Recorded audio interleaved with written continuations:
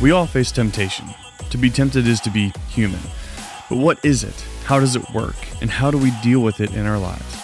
Well, these are all questions that Chris will address today as we dive into part 3 of our series in James. Well, good morning. Good to see you guys. Hey, if you brought a Bible, open up to James chapter 1. Yes, we're still in James chapter 1, week 3 of our series in James. Before I jump in, just want to give you guys a little update on what's going on with Bridging the Gap. We'll be talking about this for the next couple of years. There's exciting things going on all over the place. One of the things that needed to happen for us to be able to do the child care center across the street during the week is we needed a outdoor playground space that's required by the state of West Virginia. And so we asked the city of Wheeling if we could use space on the plaza behind the building itself. They were very excited about solving this child care problem for the city, which we're going to go a long way to doing that. And so not only did they give us permission to use the space behind there, about 2,600 square feet for a playground for the child care center, but they used the American Recovery Act funds to actually pay for the playground. So they voted on that this week. And so, I have to say this project, that project across the street is so much bigger than just the money we raised. We're seeking grants, we're seeking, things like this to bring all the pieces together to make it happen. But we're finding great favor wherever we're going, and I'll keep you updated on that as it comes together. But really, really excited about that playground. That makes this really a possibility for the kids center, for the child care center, and it's great to be partnering with our local authorities and government to be able to do that. So keep praying. There's a lot still yet to come together. But I think that building, that program, along with what we're doing on Sunday mornings, is going to be just such a huge statement to our community. Already has been. So thanks, guys. Your generosity on the front end, we couldn't have even pursued any of this if we hadn't stepped up back in April and done what we've done. So way to go. All right, James chapter 1. We are in verse 13 this week. I hope you brought a Bible. If you didn't, bring one next week. If you need a Bible, stop out at the table in the lobby. We've got all kinds of Bible options for you out there, and you can figure out what's a good one. But get a good Bible, keep it with you, bring it to church. All right, this week we're talking about temptation. Has anybody ever been tempted? 10 people have been tempted. Church people lie. Guys, to be tempted is human, right? This is something that absolutely applies to every single one of us. If you don't understand how temptation works, if you don't understand the dynamics of temptation, you will fall to temptation. And so James gives us a very clear picture of how this works. He's insistent we need to understand what it is, how it works, and how we deal with it in our lives. So very important. So in verse 13, are you there yet? I hope you're there yet. Read along with me. It says, "When tempted, no one should say, 'God is tempting me,' for God cannot be tempted by evil, nor does he tempt anyone." Point number 1, write it down. Temptation doesn't come from God. Temptation doesn't come from God. You need to understand that. Because one of the things we're tempted to do, when tempted, to blame God. God never tempts us to do evil. He allows us to be tested, to test the authenticity of our faith. Will we stand? Are we really surrendered to Him? Do we really believe? He allows us to be tested to strengthen our character, but He doesn't tempt us. He doesn't, and we do have this tendency to blame God when we find ourselves in trials or when we find ourselves tempted. In verse 14, James goes on. He says, "But each person is tempted when they are dragged away by their own evil desires and enticed. Underline, dragged away by their own evil desire and enticed. Point number 2, write this down. Temptation doesn't come from others. Temptation doesn't come from others. We're very much love to blame either other people or the devil. You know, the devil made me do it. Anybody ever say that? The devil didn't make you do it.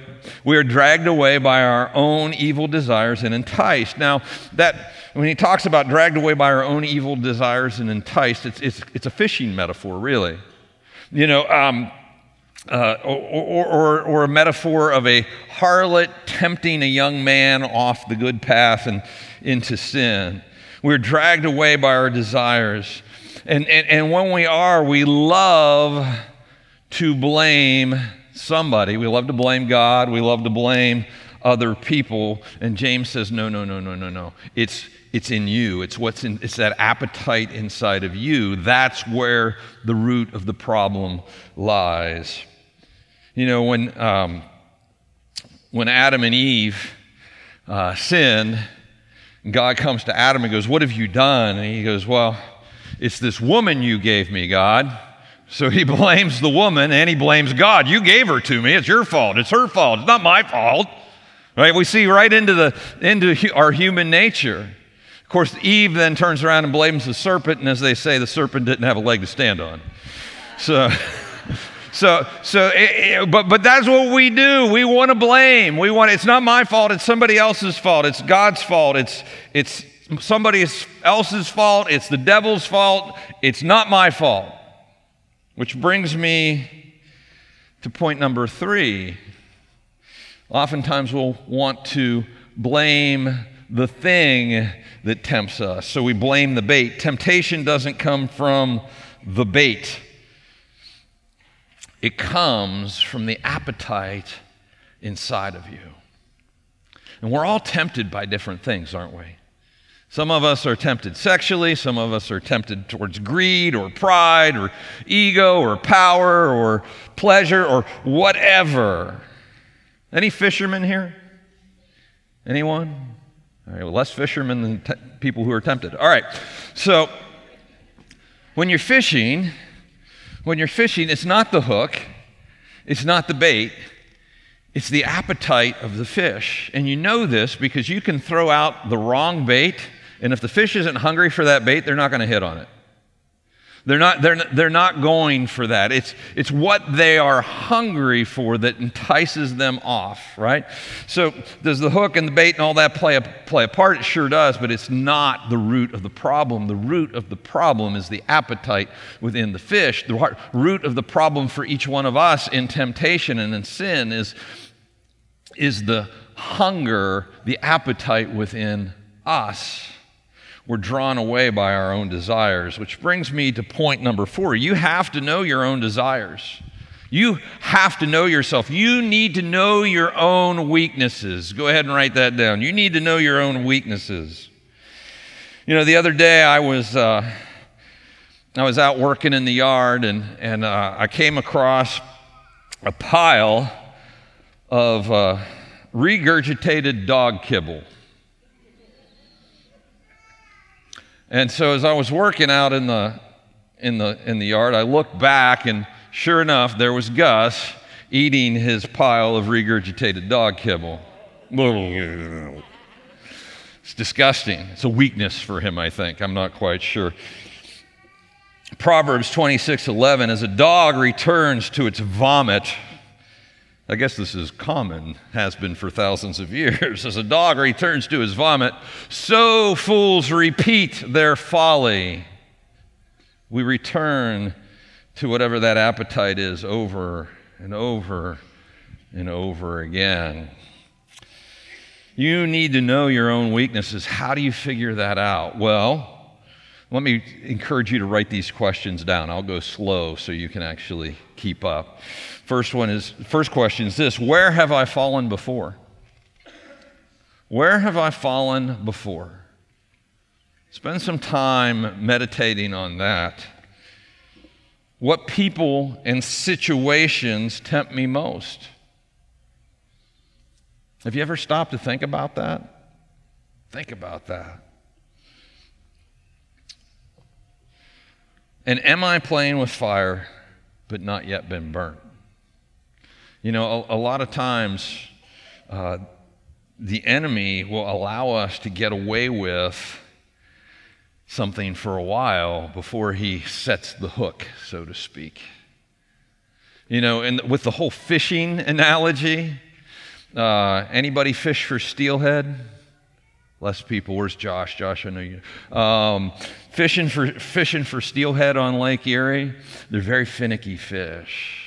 You got to give them some line, right? They take the bait and the hook into their mouth, and if you pull right away, they're just kind of, they're playing with it. They're testing it to see if it's safe.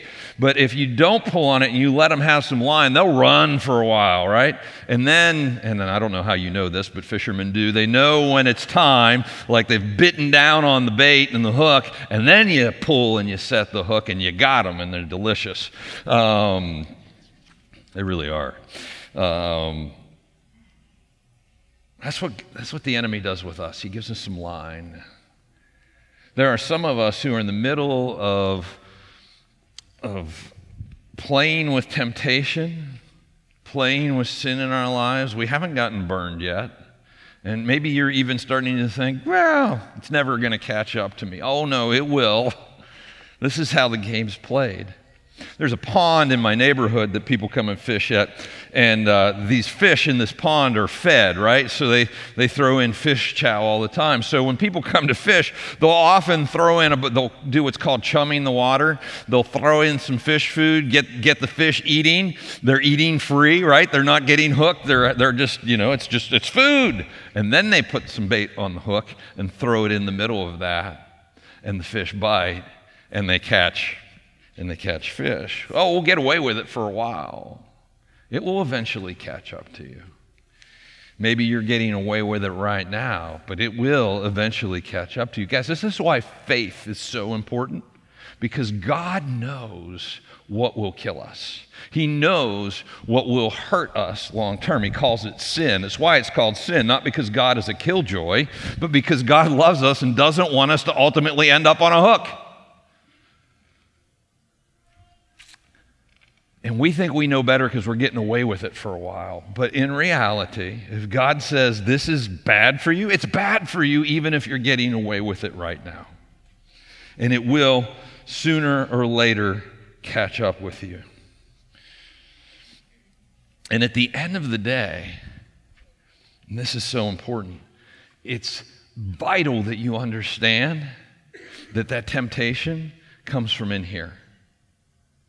Right? That it's about the appetite in you. It's not about the fact that there's bait out there. It's not about the fact that, God is tempting you or somebody else is tempting you or the devil made you do it. You're dragged off by your own desires. And the sooner you own that, and the sooner you know that, the sooner you can beat it, the sooner you can resist temptation, the sooner you can get free from it. But as long as we are blaming God or other people or the devil or anything else, you will never be free. You'll never get free. This is so important. This is, guys, it's interesting because what does it require for us to admit that it's on us? Humility. Right? The last 3 weeks, humility. It's all come back to humility. I think, again, like I said week one, I think humility is probably the preeminent theme of how to live a great life laid out in the Bible. And the humility to admit that, it's on me. But that is where freedom begins. All right. And once you admit that, you can move on to point 5, which is this. When tempted, run away. When tempted, run away. The Bible's very clear on how to deal with temptation.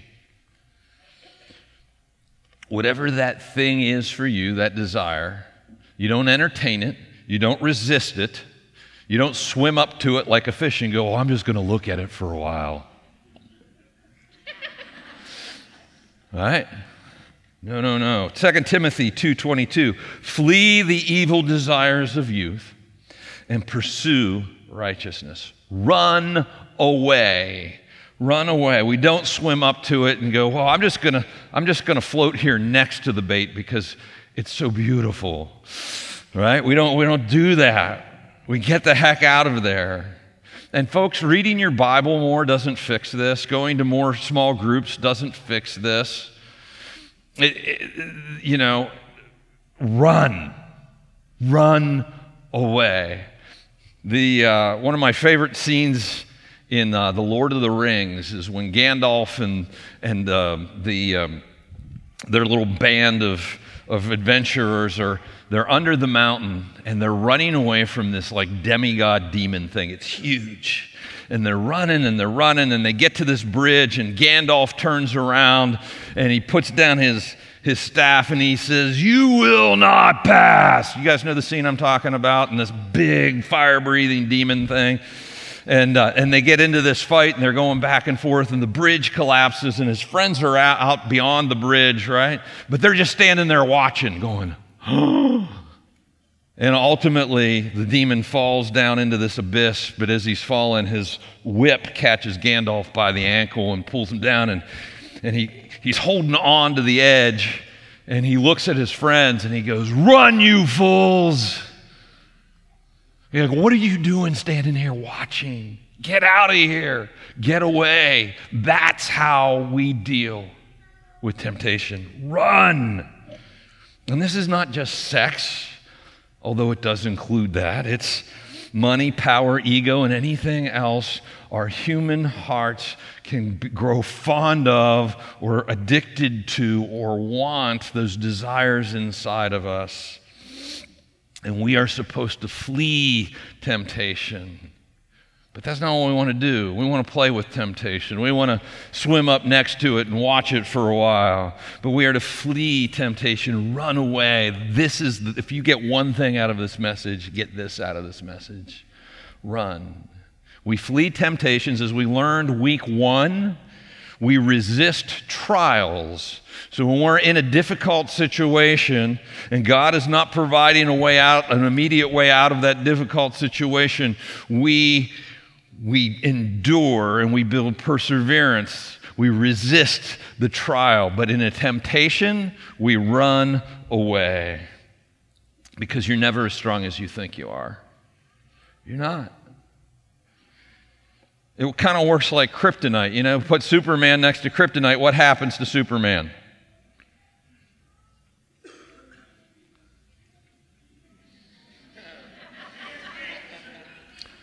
He gets weaker, right? And that's what temptation does to us. We get weaker. It gets more embedded inside of us the more we entertain it.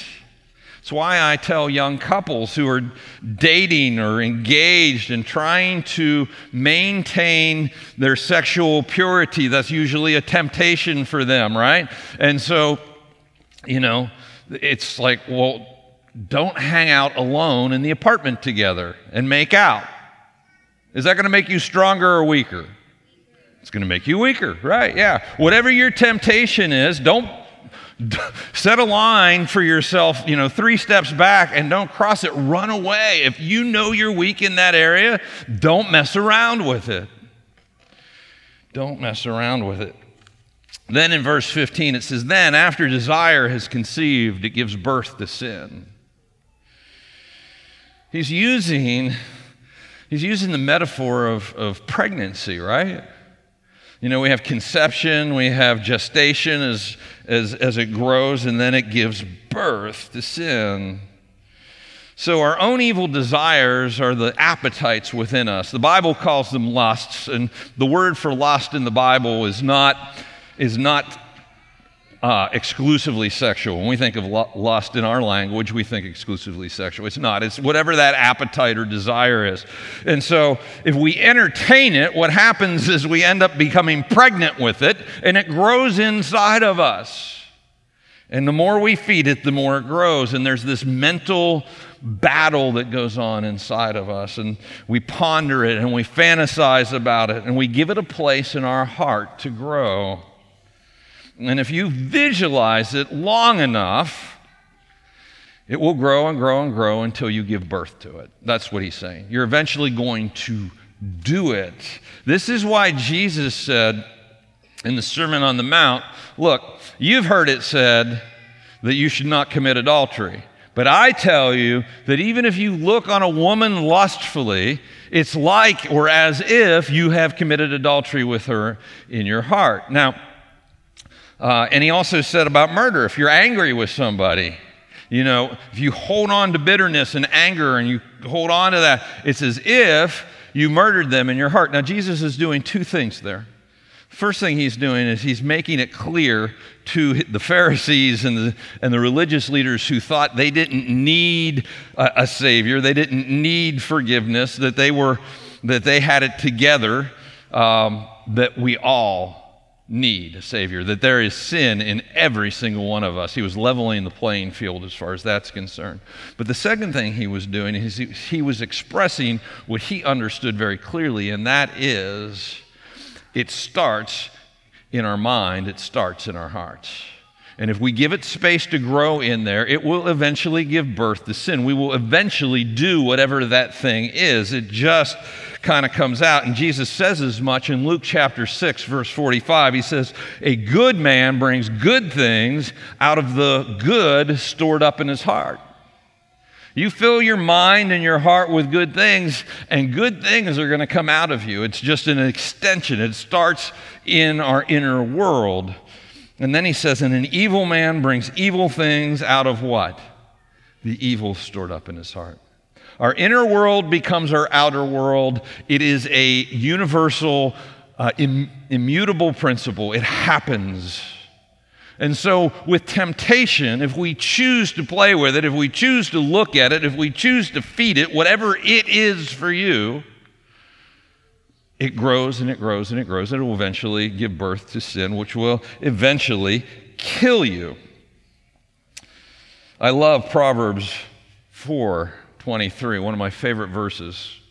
In fact, I think this is, if you want to memorize a verse and keep this in mind always, this is a good one. Proverbs 4:23, above all else, guard your heart. Above all else, guard your heart, for everything you do flows from it. Everything flows from what's in here and up here. And the more you think about it, the more it grows and grows till you give birth to sin. And then it says in verse 15, after desire has conceived, it gives birth to sin. So we end up doing the thing that we have pondered, that we have played with. Instead of running away from that temptation, we've tried to resist it. We've played with it. We've thought about it. We've visualized it. We've looked at pictures of it. We've, whatever. And it's grown and grown inside of us, and then it eventually gives birth to sin. And then sin, when it is fully grown, gives birth to death.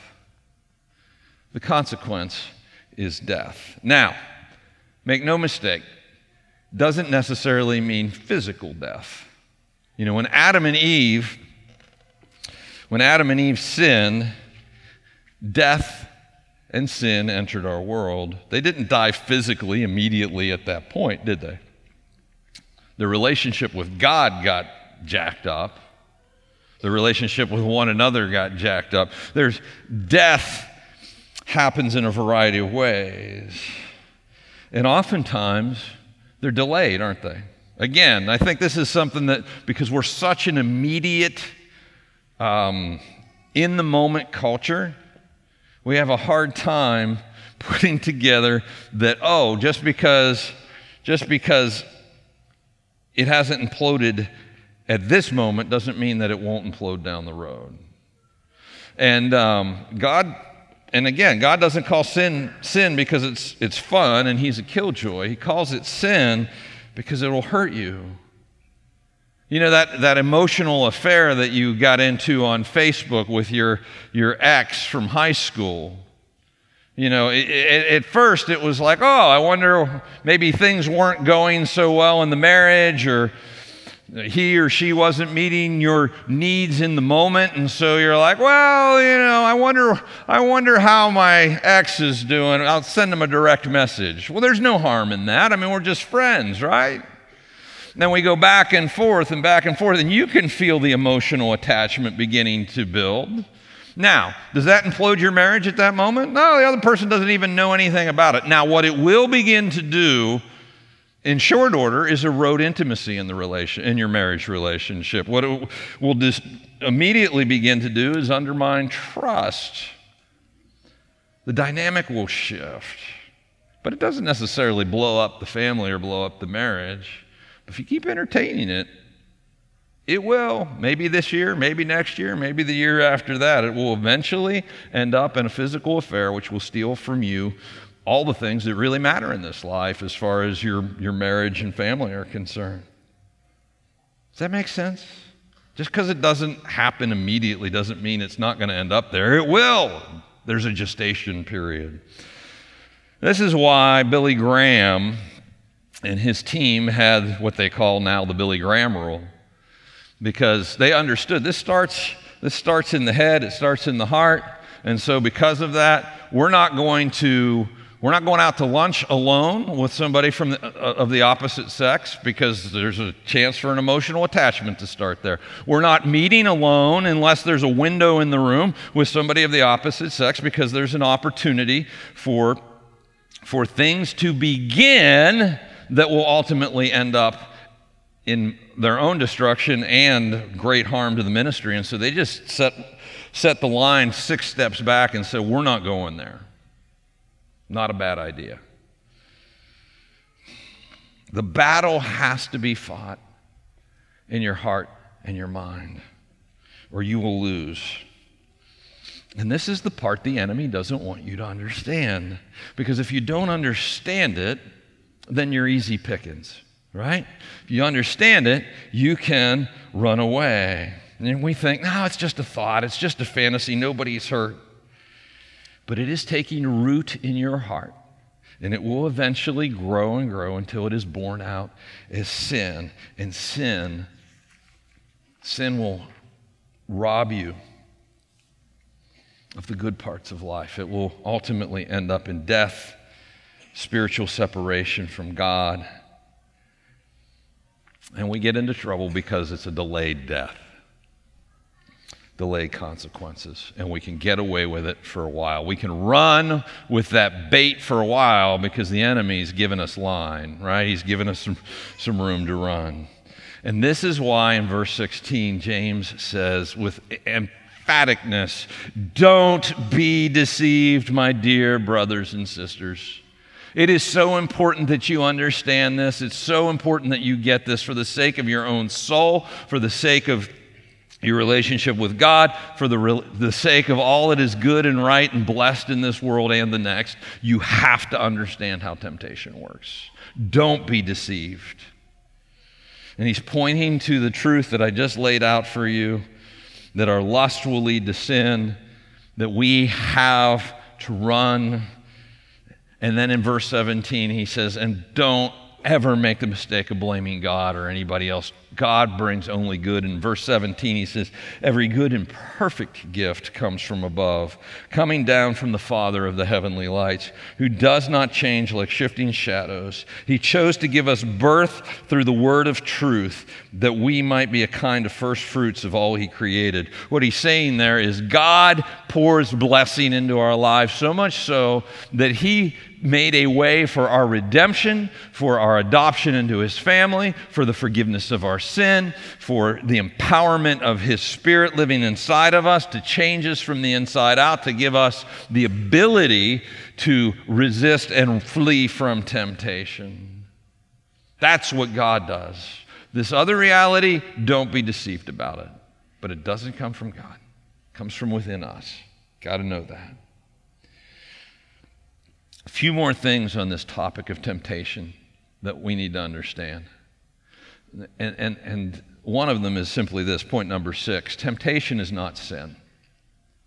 Don't confuse temptation with sin. We're all tempted. To be human is to be tempted, right? We all have things that we have a hunger for. It's what we do with that hunger that determines the outcome.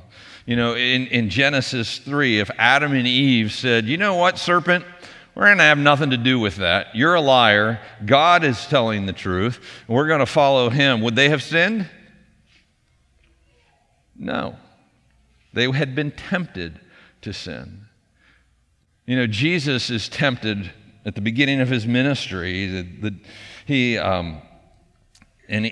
is tempted for power. He's tempted for glory. He's tempted for food because he had been hungry. And Jesus resisted all of those temptations. Did Jesus sin? No. Jesus didn't sin. He was tempted. And in fact, the writer of Hebrews in Hebrews 4:15 says, "For we do not have a high priest," that's Jesus, "who is unable to empathize with our weaknesses, but we have one who has been tempted in every way." Jesus was tempted in every way, just as we are, yet he did not sin. Ever been tempted to lie? So was Jesus. You ever been tempted towards greed? So was Jesus. You ever been tempted sexually? So was Jesus. In every way. And yet he did not sin. Temptation is not sin. Temptation is common to all of us. And 1 Corinthians 10:13 says this, "No temptation has overtaken you except what is common to mankind. And God is faithful. He will not let you be tempted beyond what you can bear. But when you are tempted, he will also provide a way out so that you can endure it." He'll provide a way out for you to run away from the temptation. It's common. It's to be human. Run, you fools. How do we run? Well, sometimes it's just putting very clear lines in our lives that we're not going to cross. This is my red line because my temptation's over there and I'm not going to go near it. Sometimes it's that.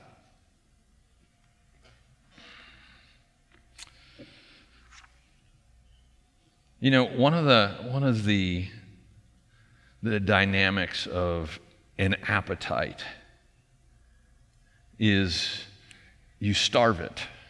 Now, this does, like if you just haven't had any food, you got to eat, right? So, but like, say, I really love sugar. Anybody like sugar? Now we get the hands going up. All right. My name's Chris, and I'm a sugaraholic. All right, you know how you stave that off? You starve it. You stop eating sugar. And over time, what will happen is your appetite for sugar will begin to decrease and decrease. The same thing is true with temptation. We starve them. Well, what about addictions? So many of us wrestle with addictions as part of our culture today. An addiction is an appetite that's grown out of control. You're not playing with temptation anymore, it's playing with you. Right? You've fed it so much and so often that it's almost like it's taken over. And we get addicted because we have played with our temptations. Again, it's not God's fault. It's not other people's fault. It's not even the bait's fault. It's our fault for playing with it. And until we understand that, it's why the first couple steps of the 12 steps are admitting you have a problem and admitting that you're not God and you need God because you're out of control.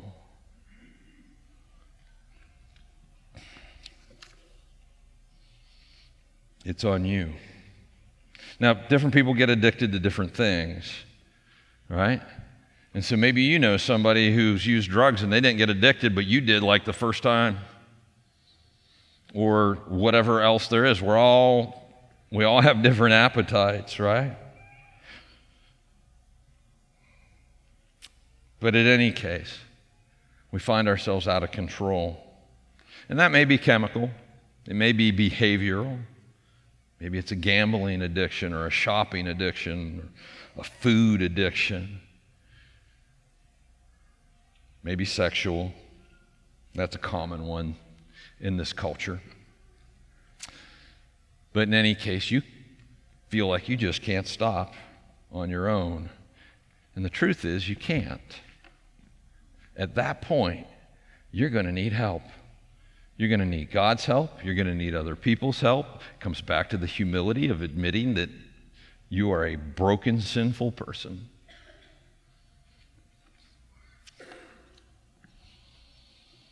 It starts with admitting that you're addicted. It starts with humbling yourself. And here's, I think, the catch-22 in all of this. Nobody wants to. Nobody wants to admit to themselves, nobody wants to admit to God, and nobody wants to admit to other people, especially in church where we all have it together, right? A bunch of dysfunctional people. No, we are a bunch of dysfunctional people. But the way out is admitting to ourselves, admitting to God, and admitting to some other people that I am out of control. It's the humility. It's the way to get free. You need help. All right, which brings me to point number 7, a 7-point message. This is a big one. All right, failure isn't final. Failure isn't final. Whatever you've done, wherever you've been, whoever you've done it to or done it with, Jesus died for that too. Jesus died for that too. He didn't just die for the little stuff. It is not too late for you to turn around and come home. It's not. In fact, God is pacing the front porch of heaven waiting for you to do that. Now, that doesn't excuse going on in a life of sin and entertaining and playing with sin in our lives. God will not be played. Be totally clear on this. God will not be played. We can't live like hell all week long and then on Sunday confess our sins and God has to forgive us and it's all good. If you're playing that game, stop it. God will not be played. But if you want to truly turn around and come home to God, if you want to find freedom, God is waiting with arms wide open. He wants you to come home. You are not beyond redemption. One of my favorite passages is in Romans 7, the end of Romans 7, because I can so relate to the Apostle Paul when he writes, "So I find this law at work. Although I want to do good, evil is right there with me. For in my inner being I delight in God's law, but I see another law at work in me, waging war against the law of my mind and making me a prisoner of the law of sin at work within me." He's saying, I want to do good, but I end up doing evil. And the good I want to do, well, I can't do it. And there's this battle going on inside of me, right? Anybody ever been there? Hopefully we don't live there all the time, but man, I think we all go through that season or in and out of that season. And he's like, I am out of control. And he acknowledges that in verse 24. He says, what a wretched man I am. Who will rescue me from this body that is subject to death? And then he declares the answer in verse 25. Thanks be to God who delivers me through Christ Jesus our Lord. Guys, whatever you've done, whatever you're into right now, don't play with it anymore. Turn and walk away from it. God waits arms wide open, ready to forgive, ready to adopt, ready to empower you to change. And don't think that you can change without Him. You know, you can apply everything that we've talked about, but if you don't have the power of God's Spirit at work within you, you will not get free, especially if you're addicted. It is, yes, we have to do our part. Yes, we have to understand. We have to know how temptation works and run away and all of those things. But you need the power of God at work as well in your life. You need His Spirit inside of you, or you'll end up in bad places. And if you'll sincerely seek him, he's got you. And you won't be perfect this side of heaven. I'm not perfect this side of heaven. The Apostle Paul wasn't perfect this side of heaven. The only person perfect this side of heaven ever was Jesus. But if you're willing to take sin seriously, if you're willing to humble yourself and seek God authentically, not just for a ticket to heaven, but for a relationship right now, he's got you. He's waiting. He's full of mercy. And today is your day. And I know there are some of us who are like, hey, but you don't know what I've done. I'm telling you, God didn't just die for the little stuff. You know, there's this guy in the Old Testament who had an affair with his best friend's wife, got her pregnant, and then had his best friend murdered. Ends up being one of the heroes of the Old Testament, King David. But he had a come to Jesus moment. He turned. He dealt with the sin in his life. There's another guy in the Old Testament, out of control temper. I mean, he just killed a guy one day just because he didn't like what he was doing. Ends up leading God's people out of slavery in Egypt. His name's Moses. Maybe you've heard of him. Or Abraham. You know Abraham, the guy who, when he gets under pressure, just lies. Oh, Egyptians, she's my sister, not my wife. Go ahead and take her. The father of faith. Or Peter. You know Peter? Jesus calls him Peter because he's the rock, right? He promises Jesus, I will never leave or forsake. I have got you. I'll go to my death, Jesus, if that's what it takes. And within 12 hours, he's calling down curses on himself. I've never known the guy. Peter. No, Jesus died for the big stuff and the little stuff. And there are several of us here today, I would venture to say, that you are out of control in the arena of temptation and sin. Maybe it's growing within you, maybe you're acting out, I don't know. But I do know God is waiting for you to turn around and come home. And he died for that too. And he died for you too. And he wants more than anything to save you from the destruction you're heading towards. The question is, will you turn around and come home to him? The invitation's wide open. I want to invite us to close our eyes, bow our heads, and get right with God. Make no mistake, don't be fooled. You have to understand how this works and what's at stake. And we have to choose him. He's already chosen you. You have to choose him.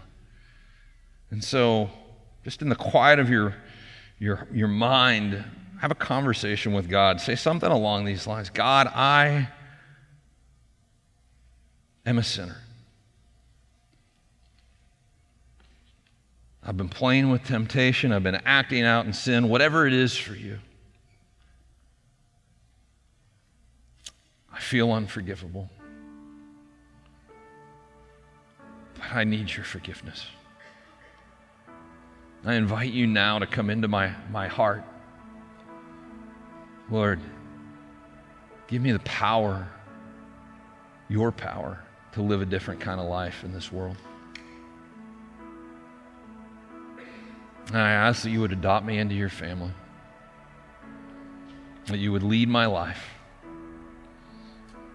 and that you would help me to find freedom from these things, that the sin that so easily entangles.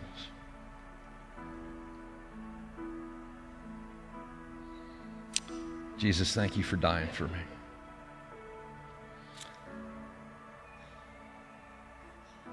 Father, lead my life, I pray.